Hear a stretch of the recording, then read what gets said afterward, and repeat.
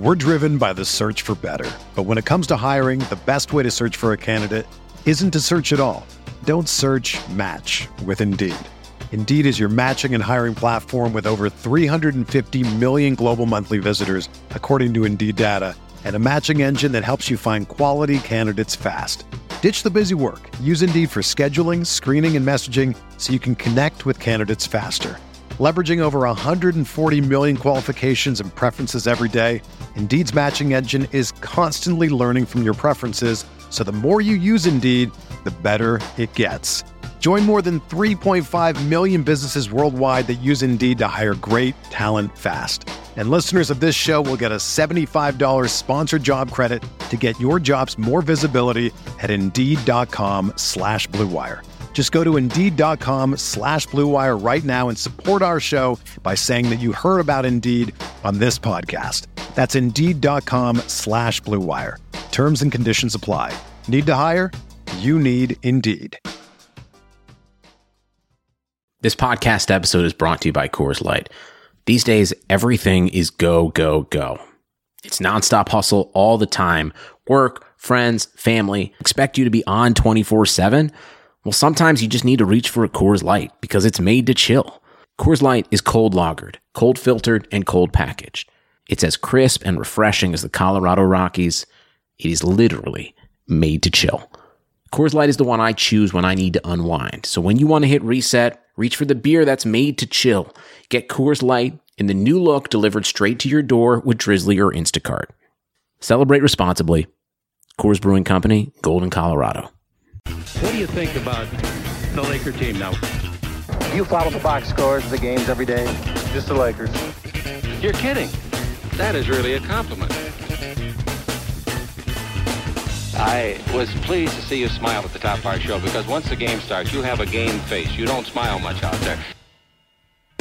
I don't think you have to do things for money anymore. Correct. What's up, Laker fans? Welcome to the Laker Film Room Podcast, brought to you by the Blue Wire Podcast Network. I'm Pete, joined as always by Darius. We're recording right after the Lakers fell 111-104 to the Milwaukee Bucks, ending their 5-game road trip 3-2. And this is one of those marquee games, right, that we had circled on the calendar. Darius, I was struck by how similar this game was to the opening night loss against Milwaukee. Did you see similar things? Yeah, I thought to myself, oh, this is like the Clippers game. Why? Why was it like the Clippers game? Well, I mean, for a bunch of reasons. Let's start with a trivial one. Danny Green was hot. Danny Green going off? Yeah, exactly. Right? So let's start in a good place, right? You know, just on a sidebar, because we're going to get into the heavy stuff in a second. It was really good just to see Danny Green hit some shots, man. He's had a rough month of December. You know, I think he started the month shooting over 40% on threes for the season. He saw his percentage drop to, I think, around 35% for the year. He was shooting something like 26% on threes and not on a small volume up until the Bucks game. And so it was nice to see him turn it around. I just wanted to give Danny Green a shout out at some point. And so I'm glad you sort of brought up the Clipper stuff first, because it really did remind me of that. In terms of the other stuff, just LeBron mostly. And the idea that he was really looking to pass a lot, sort of in the restricted area. His sort of up and down confidence with his jumper. Today, I thought it was a little bit better than opening night, but this was probably a night where LeBron needed to shoot maybe 5 or 6 more threes, especially at the rate that he was making them. Davis's ability to sort of compile numbers, just a lot of stuff was just like, ooh, this just has that feeling to it, right? And also, too, the Lakers is sort of being at arm's length and never really threatening in a real way. It felt like they had a couple of good pushes in the second half, and I really thought they regained their composure in the third quarter. But the Bucks always seem to make a play. They always seem to hit a key bucket. They always seem to get a defensive stop or a loose ball.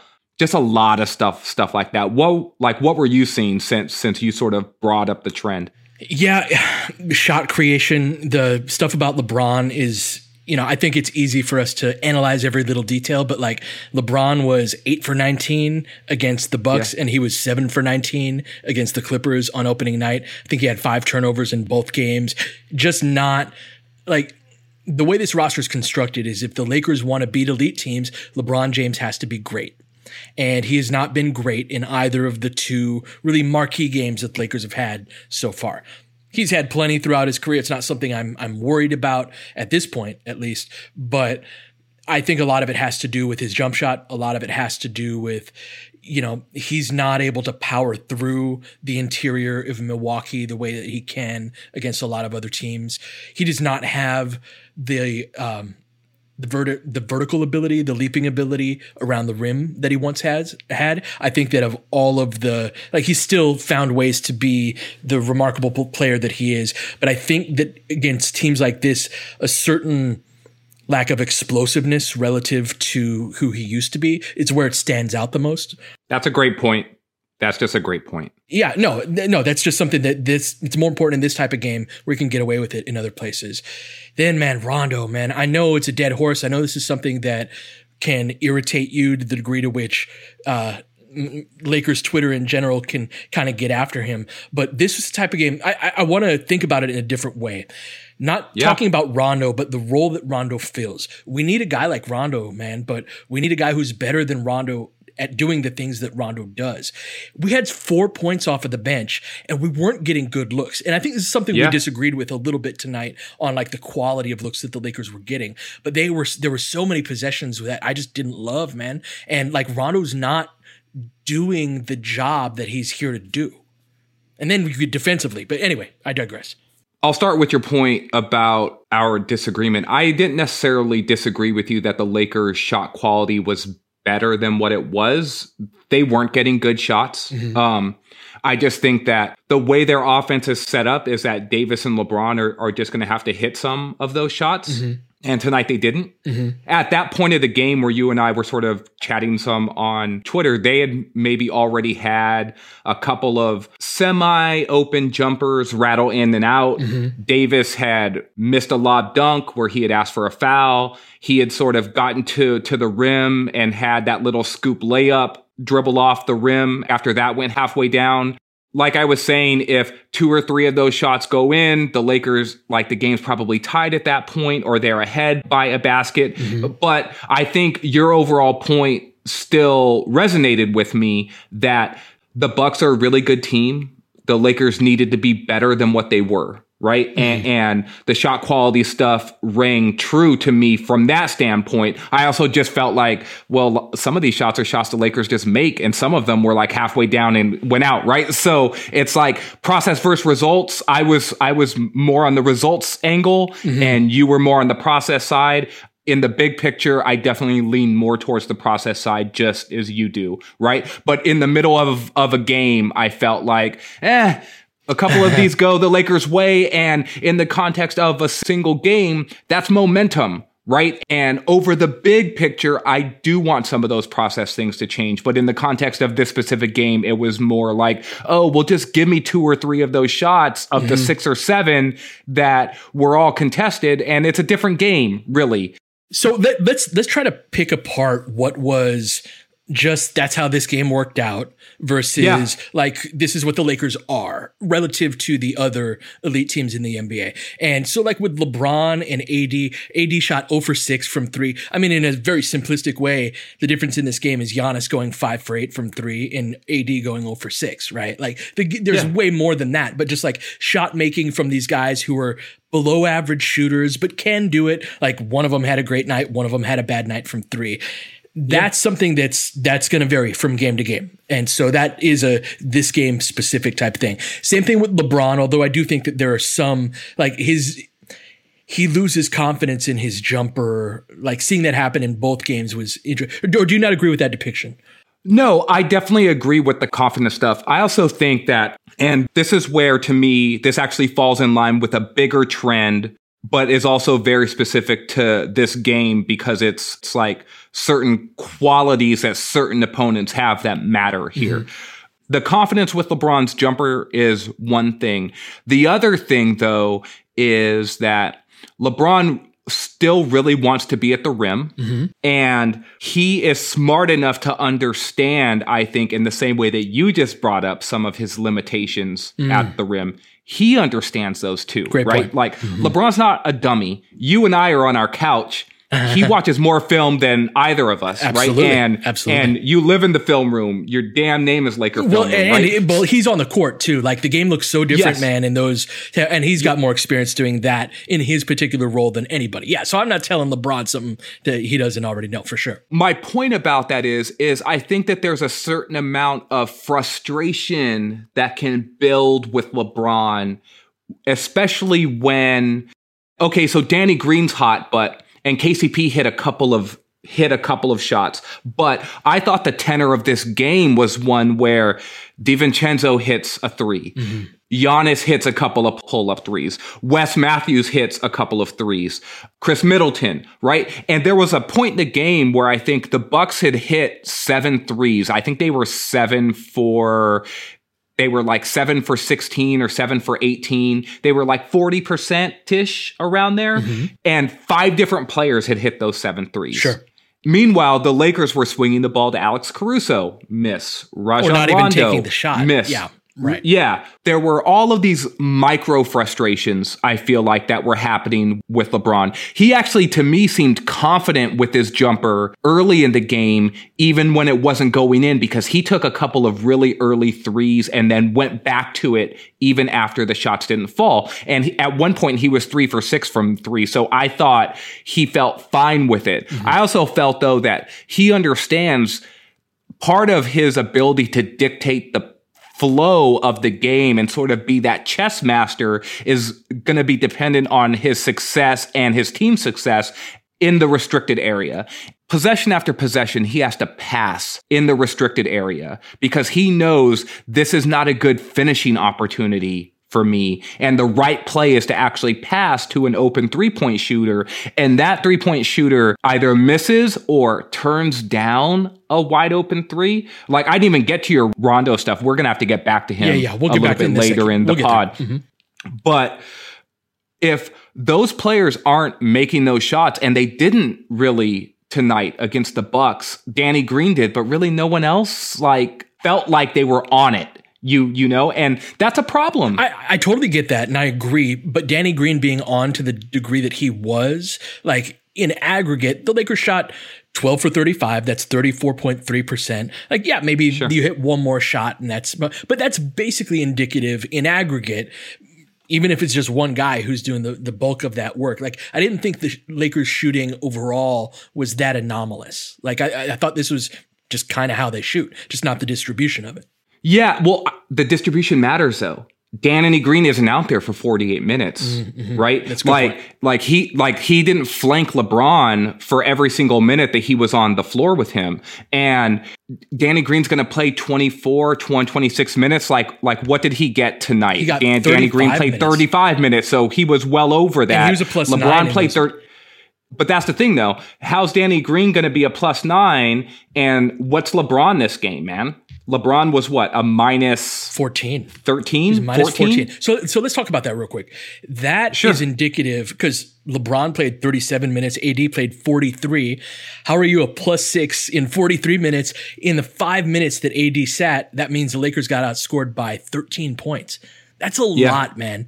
And where that game was lost was in the second quarter, at the beginning of the second quarter, because, and that's how LeBron gets to a minus 14 while AD, this guy he played most of the game with, was a plus 6, right? Is because those units, and those are the Rondo units, man. Those are the ones with Rondo, and the way we start the second quarter and the way that we start the fourth quarter is with both of those guys out there. Now, it's good to have LeBron out next to Rondo because Rondo cannot create against these teams, but that's a problem. That's what Rondo does. Yeah. So if he can't do that against these types of teams, it was similar problems against Indiana, and teams are starting to close out to him a little harder. He had that one corner 3 where he should have shot it and he didn't take it and then just hatched it and it was a 24-second shot clock violation. Like, he's not good enough anymore. There's like that's the one thing where we could talk about like, oh, this is just one game because Danny Green shot this, but the other guy shot like that. Yeah, that's all one single game variance. I swear Rondo is not good enough anymore to be in these types of games. He does not have the skill set. He cannot shoot well enough to take those small window shots. That corner three that he passed up, that's like, look, it's great that he's shooting 45% on these wide open shots where they don't guard him. What's he shooting on those type of shots? Those are NBA final shots right there, man. And if he's not shot creating and he can't make those type of shots, and when they do close out to him, he's going to attack the closeout and not be a scoring threat at all. So Giannis is going to drop off of AD, and then Rondo's still going to try that lob to AD and it's going to get deflected away. Rondo had 5 turnovers in 18 minutes in this game. And again, this is not about Rondo. Great players get old. Rondo was a great player once in a while. If you watch the player that he is right now, he's not good enough to do the job that the Lakers need him to do. It's got nothing to do with Rondo and everything to do with what the Lakers need from that position on this particular team with their particular style. They do not rely on sets to be able to create open looks. They need individuals. They need people to be able to create those shots. And they've only got one of them right now. And Anthony Davis, right? And so, but Anthony Davis creates for himself, right? Yes, and that's not nothing, right? But it's not. They need, even if that guy on the perimeter just creates for himself, can just get a freaking bucket off of a ball screen, like that's something to put next to LeBron James too. Like Derrick Rose. Derrick Rose would be great. That's absolutely the type of guy that they need. Yeah. No, I know exactly what you mean by this. 2 things about Rondo. A, I think everything you said is true. B, this was a particularly woeful game from Rondo. Because he doesn't belong in it. Like that, like he will have that game, some version of that game way more often than he's going to have a good game against a team like the Bucks. Yeah, like there's really no counter to that. I really don't want to rail on Rondo for the next 10 minutes about this, right? Like I think that everything that you said basically sums it up. The part that's especially concerning to me about Rondo moving forward, though, is against good defenses, his most effective action in the half court is going to be a pick and roll. And against effective drop coverages, he's going to get swallowed alive. And that's the problem, really. And on some levels, that's the issue with LeBron against drop coverage when there's 2 bigs in the game as well, because LeBron understands the game so well. He knows that 15-foot pull-up jumper, A, isn't a good shot, and B, is especially not a good shot for him, right? Like, that's not his shot. Well, that's the thing.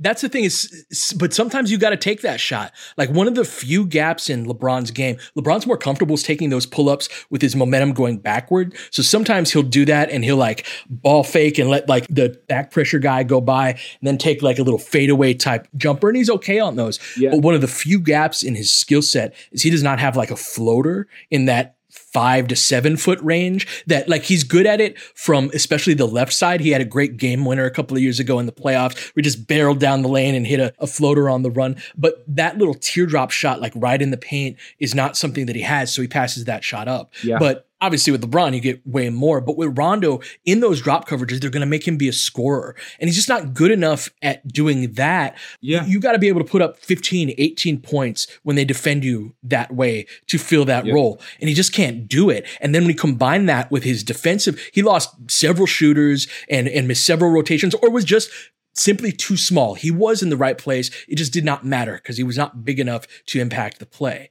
Like all of these things, like they need a dude, man. Like, and I guess, so if you generally agree with what I'm saying about Rondo, where do we go from here? What can they do about this? So here's the thing is that the issues are compounded by the fact that the rest of the Lakers guards don't necessarily have these tools in their bag either. No, they don't have another option to do this. Yeah.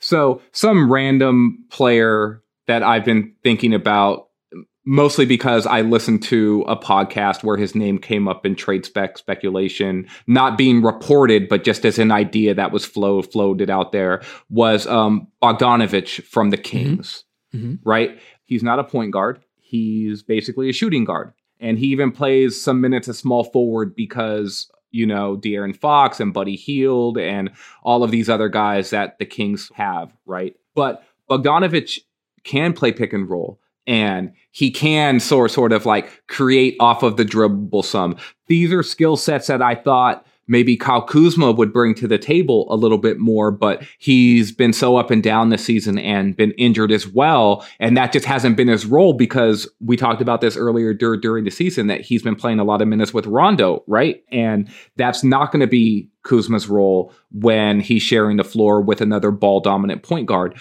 The thing is that ideally the skill set you want from a point guard in today's NBA, even if he's not going to be like a frontline star, right? And the Lakers do not need a frontline star at point guard, is a guy who, when they go under, he can shoot the three off of the dribble. When they chase over the top, he can then attack the front of the rim as a scorer and have a floater game to open up the lob within the pick and roll, right? And if he can hit the pocket pass, that's even better. But the threat of the lob with the big men that he's going to play with the Lakers is probably going to be enough for that. Rondo doesn't do either of those things. And really, that's the issue with him, especially since the Lakers, as constructed now, do not have the secondary wings that can run ball screen, handoff actions that develop into something more, right? Like KCP can do that a little bit. Avery Bradley can do that a little bit. But you need someone who feels comfortable, like, if 50% of my possessions are that, like, great, right? Like, that's the kind of guy that the Lakers need. And I don't know if they're going to get that guy this year, which means that the lift is going to be heavier on LeBron James. It's going to be heavier on Anthony Davis. And honestly, it's going to be heavier on Frank Vogel. What can he do about it? I actually don't have a lot of answers right this second. It's a personnel issue, man. That's the thing, is when you get to, like, I'd like to see them run more plays to be less dependent on individual shot creator because they don't have that second guy outside of LeBron. But you do need someone to do those things that you were just talking about. And that's going to be something like critical that they are able to upgrade that. I don't think it needs to be a star, like you said, but it needs to be someone where, and again, this is not just a Rondo thing. Quinn Cook can't do this. Troy Daniels can't do this. Avery Bradley, Alex Caruso.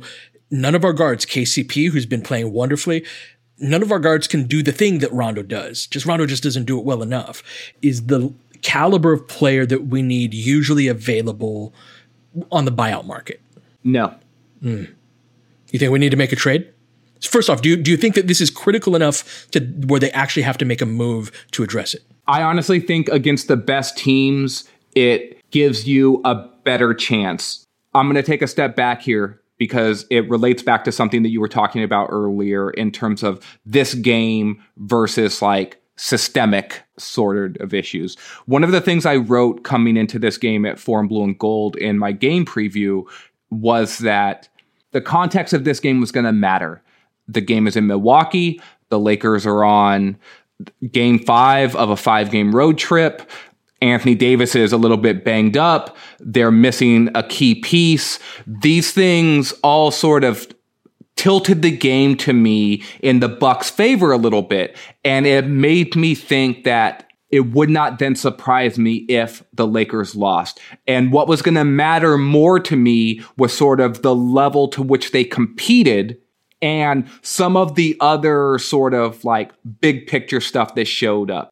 The Lakers competed okay, and then at the end they competed hard, right? And so over the course of the game, it was there's stuff I don't really like here, and then okay, the Bucks are really putting it to them. Are the Lakers gonna make a push? Yes, they did, and then not only did they make a push, but they kept at it. Right? When the Bucks punched back, the Lakers then punched back again, and it sort of became a game. And the lead was just too big, right? And so to me, all of those things are sort of encouraging. The stuff that's discouraging is some of the bigger structural stuff that you spoke to. And so do I think the Lakers need to make a trade? I'm not sure. I wrote about this actually as Silver Screen and Roll. I sort of both sides the argument about how actively should the Lakers be looking to improve their roster. Like, they were tied for the best record in the league. They're in a very unique position where you can clearly see the places where they can upgrade. And then you can clearly see that the structure of this specific team and the chemistry that they have and the results that they've achieved have been like super high. And so do you risk disrupting that at a chance to be better, right? Like, there are no guarantees that the moves that they make are actually going to align things in a way where the end product is better. Like, we've talked about this a bunch, that this roster sort of seems to fit not only from a skill set perspective in terms of how they work around James and Davis, but from a personality standpoint and the chemistry within this specific group of players and how they get along and how that matters. Does a trade disrupt that? And this is why when you're asking me, like, what can they do? I'm like, I don't know. It's tricky. And I don't, like, the reason why I wrote the post the way that I did, which is like, hey, there's this side and there's that side. And what would I do? I don't know, because I really don't. What would you do?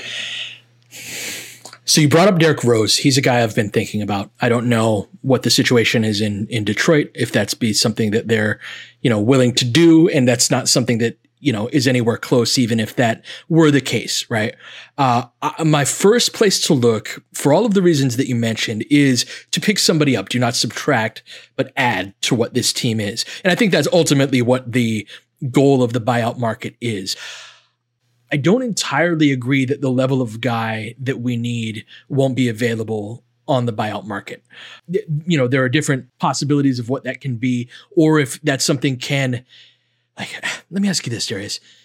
Do you shop Kuz at all? Or to what degree? Like, obviously nobody should be untouchable aside from LeBron and AD, but thinking of the dynamic that you're talking about, these guys like each other, they respect each other. The Lakers have made trades throughout their history for guys like Michael Thompson and Bob McAdoo, and kind of trading out younger guys and assets for these midseason deals that kind of bolster what they do. Kyle Kuzma is the one asset that the Lakers have, like the most tradable asset. Yeah. Now there's a problem that he doesn't make enough money to make salaries match, but between Quinn Cook and Boogie, you can get a 10 million, 12, 15 million type guy. Yeah, I did the math. Kuzma, Cousins, and Cook, if their salaries are aggregated in a trade, you can bring back in up to 12.7 million, okay. I think, because I believe it's 150% of the salary. So right? we've seen guys like Robert Covington and Bogdanovich, as you talked about earlier, guys in just kind of general rumors, right? That gets you one of those guys, at least legally. We don't know if that would, be sufficient in terms of talent, but you could legally execute a trade for that type of player. Yes. The thing is, though, and so look, the Lakers are really short in two areas. They're short in terms of wing defense. We saw that a little bit tonight with Giannis. I thought LeBron did okay on some possessions. I also thought Giannis looked like, I'm the young thoroughbred and you're sort of the guy who's aging out a little bit. Like, no disrespect, you're in year 17 and I'm a 25-year-old MVP of the league, right? Like, some of this is just natural stuff. But they do need another wing defender.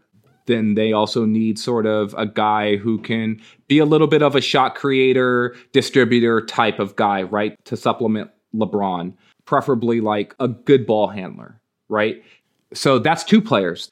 From a prioritization standpoint, which one do you think matters more? I put way more value on that shot creator, on that second guy, because I actually thought the Lakers defended Giannis pretty well. It was AD defending him. It was the scouting report that didn't work out, right? It was like, hey, let him take these threes. And they didn't completely leave him alone. They gave up some light contests and he made the shots. Gonna happen sometimes. like, it reminds you of like those Miami Heat LeBron days, right? Where the scouting report was sag off of him. And the nights when those went in, you tipped your cap. Hey, and you were just like, hey, like the best player in the world just decided that his weakness was a strength. Sorry, right? Like, you get beat. So I didn't have a problem with how the Lakers defended Giannis. It was, the results look great, right? 34 points, 11 for 19, 7 for 10 from the free throw line, 5 for 8 from 3. All that, like, stuff the box score and all that. I thought the Lakers did a good job. If they defend Giannis like that over the course of a 7-game series, I think that's about as good as you can do. It's the shot creation, man. It's the when LeBron is on the bench, or if LeBron is not having a great game, right? Yeah. Like, it's beyond just those 11 minutes where LeBron sat tonight and into the, can somebody else do something? You know what actually they got some success out of that I'm curious to see if they do more of was freaking Anthony Davis as the ball handler on pick and rolls. They were having Alex Caruso set ball screens for him. Like, they'd reverse the ball to the weak side, and then AD was attacking the basket and hit several floaters off of that type of play. Is AD like the second best, perimeter ball handler, shot creator that we have? It's something worth exploring, but I do think that AD can handle that wing responsibility. That makes me really, really prioritize at this point, because I think that AD can handle that wing defense, and we've got enough of the interior defense with AD out on the wing to be able to handle that. I don't see how we cover up for the lack of shot creation outside of LeBron. See, so I agree with you, but only to a certain extent, because I still believe that in closing time against a team like the Bucks, against a team like the Clippers, you're not going to have that second big man on the floor a lot. That Anthony Davis is going to have to play center. You see me with my No, I think that there are ways to work around that, but I think another wing defender is going to be important, because you're not necessarily going to want to put LeBron on that guy as well. And so there will be situations where you're going to want AD and LeBron and a third guy to defend the wing big scenario, right? And you do that in one of two ways. You do that by saying, okay, AD, you guard the other wing. We bring in a second big man, and he will guard the big, and Davis and LeBron wing, right? Or Danny Green, and right, like, we sort of come at you this way. I still think that there's going to be matchups where you want to force the hand of the other team. And you're going to want to say, Davis, you play the 5, and another combo forward is needed to sort of say he can take one of those wings or the power forward. And maybe that is Kyle Kuzma. I think LeBron's going to end up playing the 5 defensively in the types of situations. This is like playoff specific type stuff. Sure. We'll have plenty more to talk about it. But LeBron actually does a really great job on Brook Lopez. Yeah. I think that he could handle Montrezl Harrell, especially considering a lot of those are pick and roll situations where Lakers probably just switch that Lou Williams, Montrezl, ball screen situation. So I think AD is your primary wing defender. LeBron is really good at rotating within like the 15-foot area, right? So he's going to draw a lot of charges. Drew one on Giannis that got him sent to the bench tonight. He's really good at making his rotations, doesn't always close out to the three-point line, but he's at his best, I think, at this point of his career, making 5-man type rotations. That doesn't make him a shot blocker, but he beats guys to the spot, which is the other way to be a really good defender in that spot. You put AD on the man, your Kawhis, your Siakams, your Giannis's, and then have Danny Green defending the other wing. And I think that's enough. Now, is that mean that Kuzma is out there too? Maybe, right? Is KCP involved in that? I think there are different variations you can go with that. But even in terms Caruso of addressing, right. Exactly. Sure. There are different variations where I'm like, hey, I think that'll work. But I feel way better about our wing defense than I did at the beginning of the year. And I feel worse about our shot creation. So that's interesting. I'm with you. I'll be very interested in seeing how much self-reflection they do based off of games like this, and whether or not they look in the mirror and say, I see some structural issues, or if they look in the mirror and sort of say, 5th game of a 5-game road trip, banged up. We didn't have our guys, right? It was opening night. We like, right? Bro, you know like, what's gonna settle that? It's Christmas Day. Christmas Day. Yes. You ain't got none of them excuses. They got to win on Christmas. So, with all that said, you've been listening to Laker Film Room Podcast. We will catch you guys next time. Ainge has got it in low to McHale. McHale wants to turn. He's double teamed. This pass out in front, broken up by Worthy. Tip to Magic. Worthy dives on his belly. Magic scores. There's Magic, got it. Magic fires. It's good. The Lakers win the game. The Lakers win the game. Campbell in and out. The ball is tipped, and it's saved. 3 seconds left. Here's Van Exel. This is for the win. He got it. Kobe Bryant, 48 points, 16 rebounds. An amazing performance by Kobe. Shot with his 8th block shot that ties an NBA Finals record. A lot of Laker fans sticking around for this. You're seeing something that's very rare indeed. A Laker to get MVP chance in Boston. Of all places. Are you kidding me? I know Red Auerbach is rolling over. Kobe, hard to believe. Are you kidding me? Unreal. Are you kidding me? How Strong was had a triple on a fall away in the corner with a shot clock down. Lakers by 3. Ryan spinning in the lane, back for Gasol, pretty pass, and it's back to a three-point game. And the critical part was Pietrus jogging back, didn't bounce the floor. It's a 2-for-1 situation. Kobe Bryant picked up by Bell. There's the move. 2, 1. Listen. Unbelievable. Bryant, yes. And that was a little tough to Alvin Gentry. Add insult to injury, Kobe. I mean, what a shot. I mean, you can't defend that. Are you kidding me?